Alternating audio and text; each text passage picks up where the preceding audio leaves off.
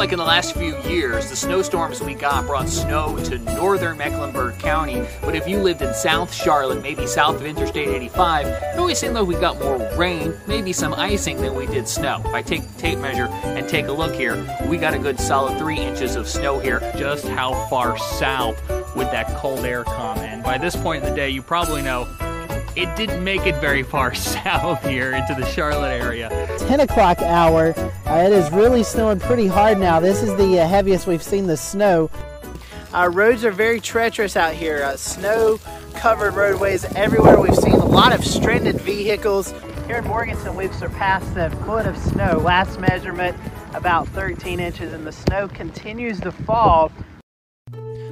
Good morning. You're watching live coverage from the Carolina Weather Group. It is 1/17, May the 30th, 2018. It is a Wednesday morning. James Brierton live with you from Charlotte, North Carolina. Right now, we are looking at a camera in Marion, North Carolina. Things looking relatively calm where this camera is positioned in Marion, but just north of there, we have a very serious situation unfolding. This is the map right here of the evacuations of Lake Tahoma, the communities just south there in McDowell County. And all of this is unfolding here because of what is now confirmed as a Tier 1, a Code Red situation there at the lake. A landslide has been confirmed on one side of the dam, which has compromised the structure of the dam. What do these colors mean? Again, anything over purple is more than 6 inches. I'm seeing some whites in there, and what that means is it's just broken the scale. There's not even a color to represent how much rain has fallen. 8 o'clock is when we first started hearing reports of evacuations going on, a lot of flooding taking place. A little bit after that, we got a call into EOC of a motor vehicle crash up on Interstate 40. And that turned out to be that rock slide or mudslide up there. There was some cars that were caught in that. People were, fortunately, they weren't hurt. They were able to get out of that without any injuries, which is an amazing thing. And then after that, there was a couple more mudslides in the Old Fort community, and one of those mudslides was the cause of the DOT truck being pushed into the flooded river, where we had to do swift water rescues there. And then we started getting reports of downtown Old Fort being flooded, and then we got a report of flooding along the Catawba River, which runs throughout the county. Then we got the report that the Lake Tahoma was above flood stage. We set these criteria, and it was way above that. And then there was a landslide, and afraid that the integrity was compromised of the dam. And so that alerted us to do the evacuations, which the civil emergency happened. If this dam does break, there's going to be numerous people without homes. We don't know if they're all out of there. So, I came back here in my office, and I called my family and to let them know what was going on. And I was on the verge of breaking down because I felt so helpless. Here this thing's about to happen, and I don't know how to help people, because of the situation that's going on. And so that was stressful, and it was hard to deal with because I've never had to deal with that. I remember the first time we actually flew during a storm. We were in where? It was Oklahoma. Yeah, it's Medicine Park, Oklahoma. Yeah, and so we're all amped up on adrenaline, right? We finally get one of these drones in the air we've been talking about for 2 years, and we're flying towards what looked to be a pretty formed tornado. It was coming up over this mountain ridge, and it was going towards a lake, and it kind of petered out once it got there. But it was our first get our feet wet, right? And so that was great. So we turn around, we have no idea where we are. We still have this little grainy image of the camera on our screen, so I'm trying to get back to the truck, trying to navigate within 4 miles of just field. There's no landmarks, there's no nothing. So, and we ended up putting it in a field. So right before we crashed, Nolan had a good idea to take a camera, just a normal camera that we had in the truck, and film the screen, so the image that I was seeing. So when we crashed, we lost all connection to the drone, and we still had Nolan's video camera. It's like 4 bushes and a stick. Yeah, like our landmarks. Yeah, and he was able to overlay that on Google Earth, and I kid you not, we walked right to the drone. Everybody has to be a lot better at communicating. We make so many assumptions about what we're thinking, whether it translates out through our voices. I try to be really conscious of people who are, for example, I'm a Yankee working in a southern market. So things to me, a pecan. Growing up, we ate pecans, but here it's pecans, and there's a big difference. So just regional differences in pronunciation. Also, when it comes to weather, something like a shower. A shower in Seattle is different from a shower in Tampa, just based on the climatology of the weather. So I tell my students, don't take anything for granted. Assume that people just don't know anything about what you're talking about, and make it make sense to someone who's in the 5th grade, someone who's in high school, someone who's retired. Break down all that jargon that we love to talk about and just make it super simple. Give us let's get the real information. Tell us why we shouldn't really worry about Yellowstone and the fearful of these huge super volcano or something that we've been hearing about. Yeah, so the term supervolcano in itself causes a lot of trouble because when people think supervolcano, they think, okay, well, super is the only thing that this volcano does. But a supervolcano is only a volcano that is capable of producing these really large scale eruptions. Now, Yellowstone has produced around 3 of those in recent history. And by recent, I mean hundreds of thousands of years, because we're talking about geologic timescales. But much more frequently are just lava flows and steam eruptions. So if Yellowstone was to erupt tomorrow, which it probably won't because we've seen no signal like that at all, it would be a lava flow or a steam eruption. Those are the most likely scenarios.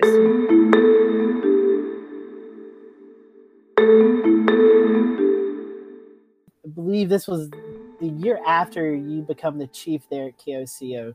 And this one really had effects on you because on May 20th, you're doing severe weather coverage, but you're also communicating with your wife because this EF5 tornado is almost in your neighborhood. May 20th, and look at the information, and the dry line is pretty much just a little bit farther west of Oklahoma City. I kissed my wife at the time. It was just my wife and I and our dogs. We didn't have a child at the time, and I kissed her goodbye, and I said, hey, might be a long day.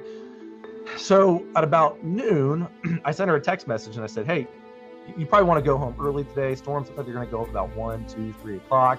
You don't want to be on the roads when these storms are going up. Suddenly a storm's going up, and we're in our coverage, and I look down, and my wife had just sent me a text message, and she said, hey, what's going on? And at this point, the storm's already, hooking up, and I'm like, get home now. And so she's going home. I'm on air. This huge tornado is happening, and suddenly I get another text message from her, and she says, I'm trying to race home really fast. I can see the tornado behind me. And this tornado is coming right into our neighborhood. And I'm freaking out off camera because I'm not knowing, whether or not, my wife is going to make it or if my house is still going to be there. But I knew that I can't freak out on television. If the meteorologist is freaking out, how are you supposed to stay calm, Well, I didn't hear from her for a little while. And as a matter of fact, the very first time that I actually heard her voice was live on air. I gave my phone to my general manager and I said, get my wife on the phone. And she went on air and she's like, it looks like a war zone in our neighborhood. There's no way that you can ever prepare yourself for how to handle yourself on television when there's a natural disaster happening, whether it's an EF5 tornado or a hurricane. Good evening from Charlotte. It is September 9th, 2018, just past the 9 o'clock Eastern hour. I'm James Brierton, and thank you for joining the Carolina Weather Group. We have team coverage tonight. We have Scotty Powell in the foothills. From Charleston, South Carolina, we have Shay and Jared, and of course, we have Chris Jackson joining us. Prepare now and prepare for the worst. I'm really glad people heeded the warning, and at least in the Grand Strand area that I've seen, have got out of town. I do want to say we have a few guests on with us tonight. We have Chief Meteorologist Jason Boyer from the WLOS in Asheville, North Carolina. We also have Chief Meteorologist Bill Washon from News 5 in Charleston, South Carolina. We did want to bring Ashley in. She is actually an insurance broker for Lake Marion Insurance Agency in Manning, South Carolina. Brad Panovich with WCNC in Charlotte, North Carolina. I bring in Daniel Bonds. He works in Columbia, South Carolina for the Tegna affiliate. Bring in Christian Schmidt here. He is actually in Charlotte, North Carolina tonight. A lot of folks are seeking shelter away from the coast. They're going to these shelters, and Christian is there working with. We want to bring in Chris Jackson right quick. Chris, you've been traveling all day. You're actually getting to see some of the first-hand experiences of what's going on with Florence and Myrtle Beach. Left out of Columbia about just before noon today, and took the scenic route down here. Came through the town of Nichols Thursday night after our show. Was staying oceanfront down in Myrtle Beach where a bunch of press and meteorologists were. And I laid down about midnight, and the wind just howled, and it howled some more, and it was so deafening loud. I mean, at one point, I was laying down. I was like, "Does it feel like the hotel's swaying?" And the only way that I figured it out, I'm like, I went in the bathroom and looked in the toilet bowl, and the water sloshing back and forth. I'm like, well, there you go. Yep, okay. It wasn't real bad, maybe until about noon, 1 o'clock. Once the eye, the center, it wasn't really much of an eye at that point. Started across the South Carolina line, we got within maybe 10 miles, 20 miles. The winds really picked up. Started getting some pretty good little gusts out in Cherry Grove.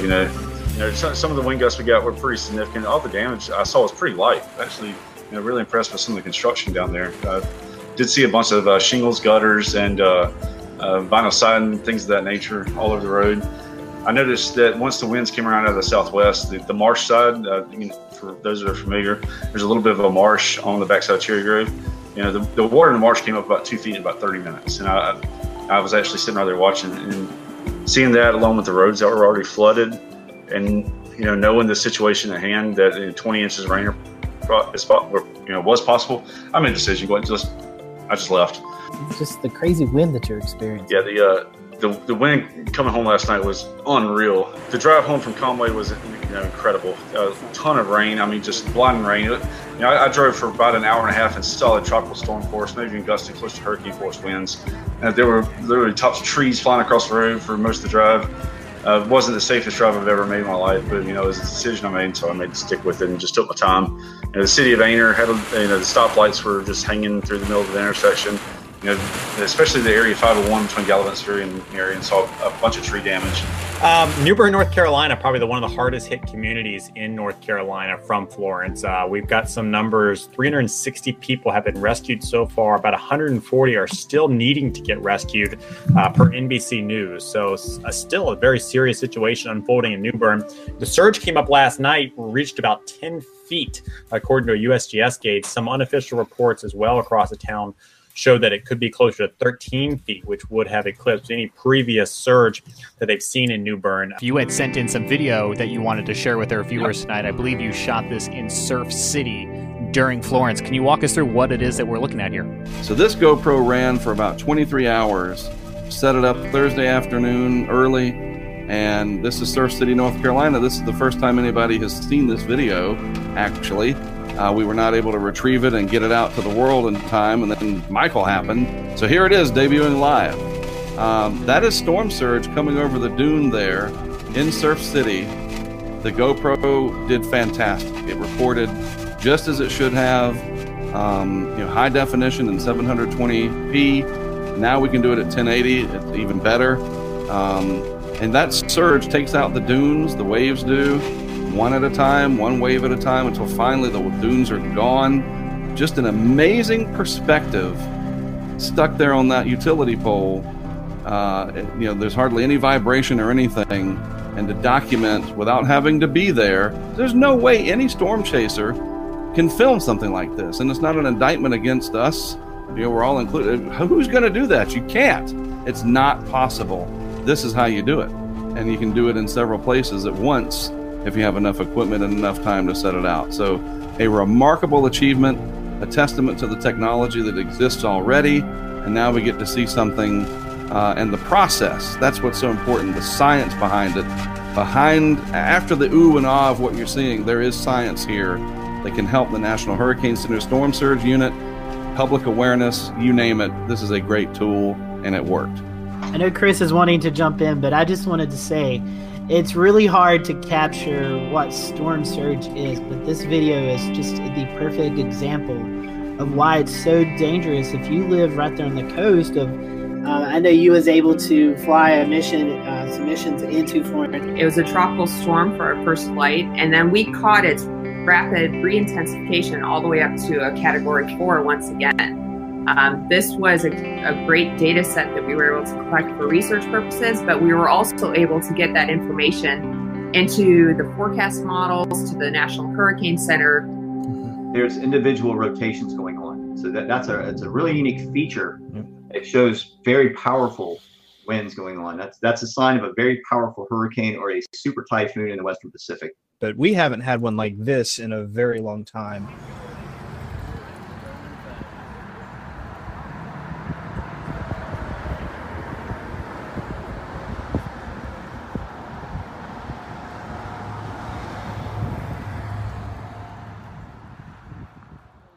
James Brierton along with Scotty Powell, Chris Jackson, all in the same place together because we are here in Gastonia, North Carolina for the Weatherproof event. I see you have got 2 soda bottles and some blue water in it. We do. What is going on there? So all you do is flip it over, give it a spin. One of the most important ingredients in the atmosphere to form a tornado. And there we go. And there we go.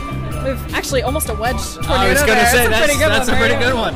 Parents, just make sure before you give that a spin that it's securely fastened. Exactly. Maybe outside to test might be the best way to start this, or in the garage instead of on the carpet. But one of the biggest advantages of this system is, you probably know the days that we had live trucks and you had to go park a live truck somewhere and you had to put a mast 70 feet up in the air to be able to go live. Well, now with the advent of digital and phones, we can go live through a cellular signal. You'll notice that we've got HD cameras mounted on the roof. Let's step out of here just a little bit. You can see that it's a 360 degree pan tilt camera that can be operated remotely from inside the vehicle to give us an HD camera view. We've got a lipstick HD camera mounted here on the dashboard with a light, so when we're in here live, it actually has a light on you to get a good picture. That's, it's 2-lane back roads. And what I noticed in Alabama was they have a really... I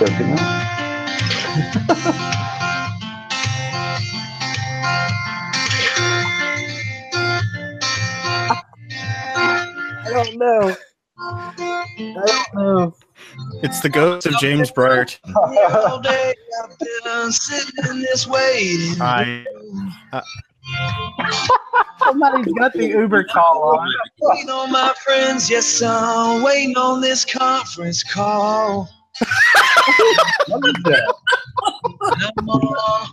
Carolina Weather Group, where if it will go wrong, it will go wrong. It comes to us from our friends at WeatherStem. They're launching 8 new remote weather observation and camera systems in South Carolina this week. We met up with them just yesterday in Rock Hill. That's some of the video you're looking at here. Their fleet of weather station and cameras produce data 24/7. It's free and available to the public, so you're going to be seeing it in the coming months right here on the Carolina Weather Group. We're very excited about that. They're going to have new observations coming online from places like Greenville, Columbia, and more. The units are being launched in partnership between WeatherStem, South Carolina Educational Television, and the University of Florida College of Journalism.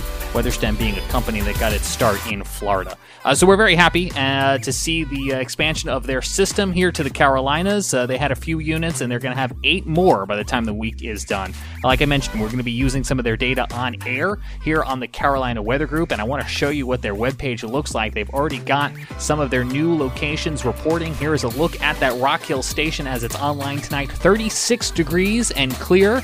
Visibility 10 miles, which is fabulous, and you can see that camera there on the South Carolina Educational Television transmitter as well too, presenting us with an image tonight. I want to say thank you to all of you folks who have watched this year and the past couple of years. We wouldn't be doing this without you all. I want to thank all of our guests who have joined us this year.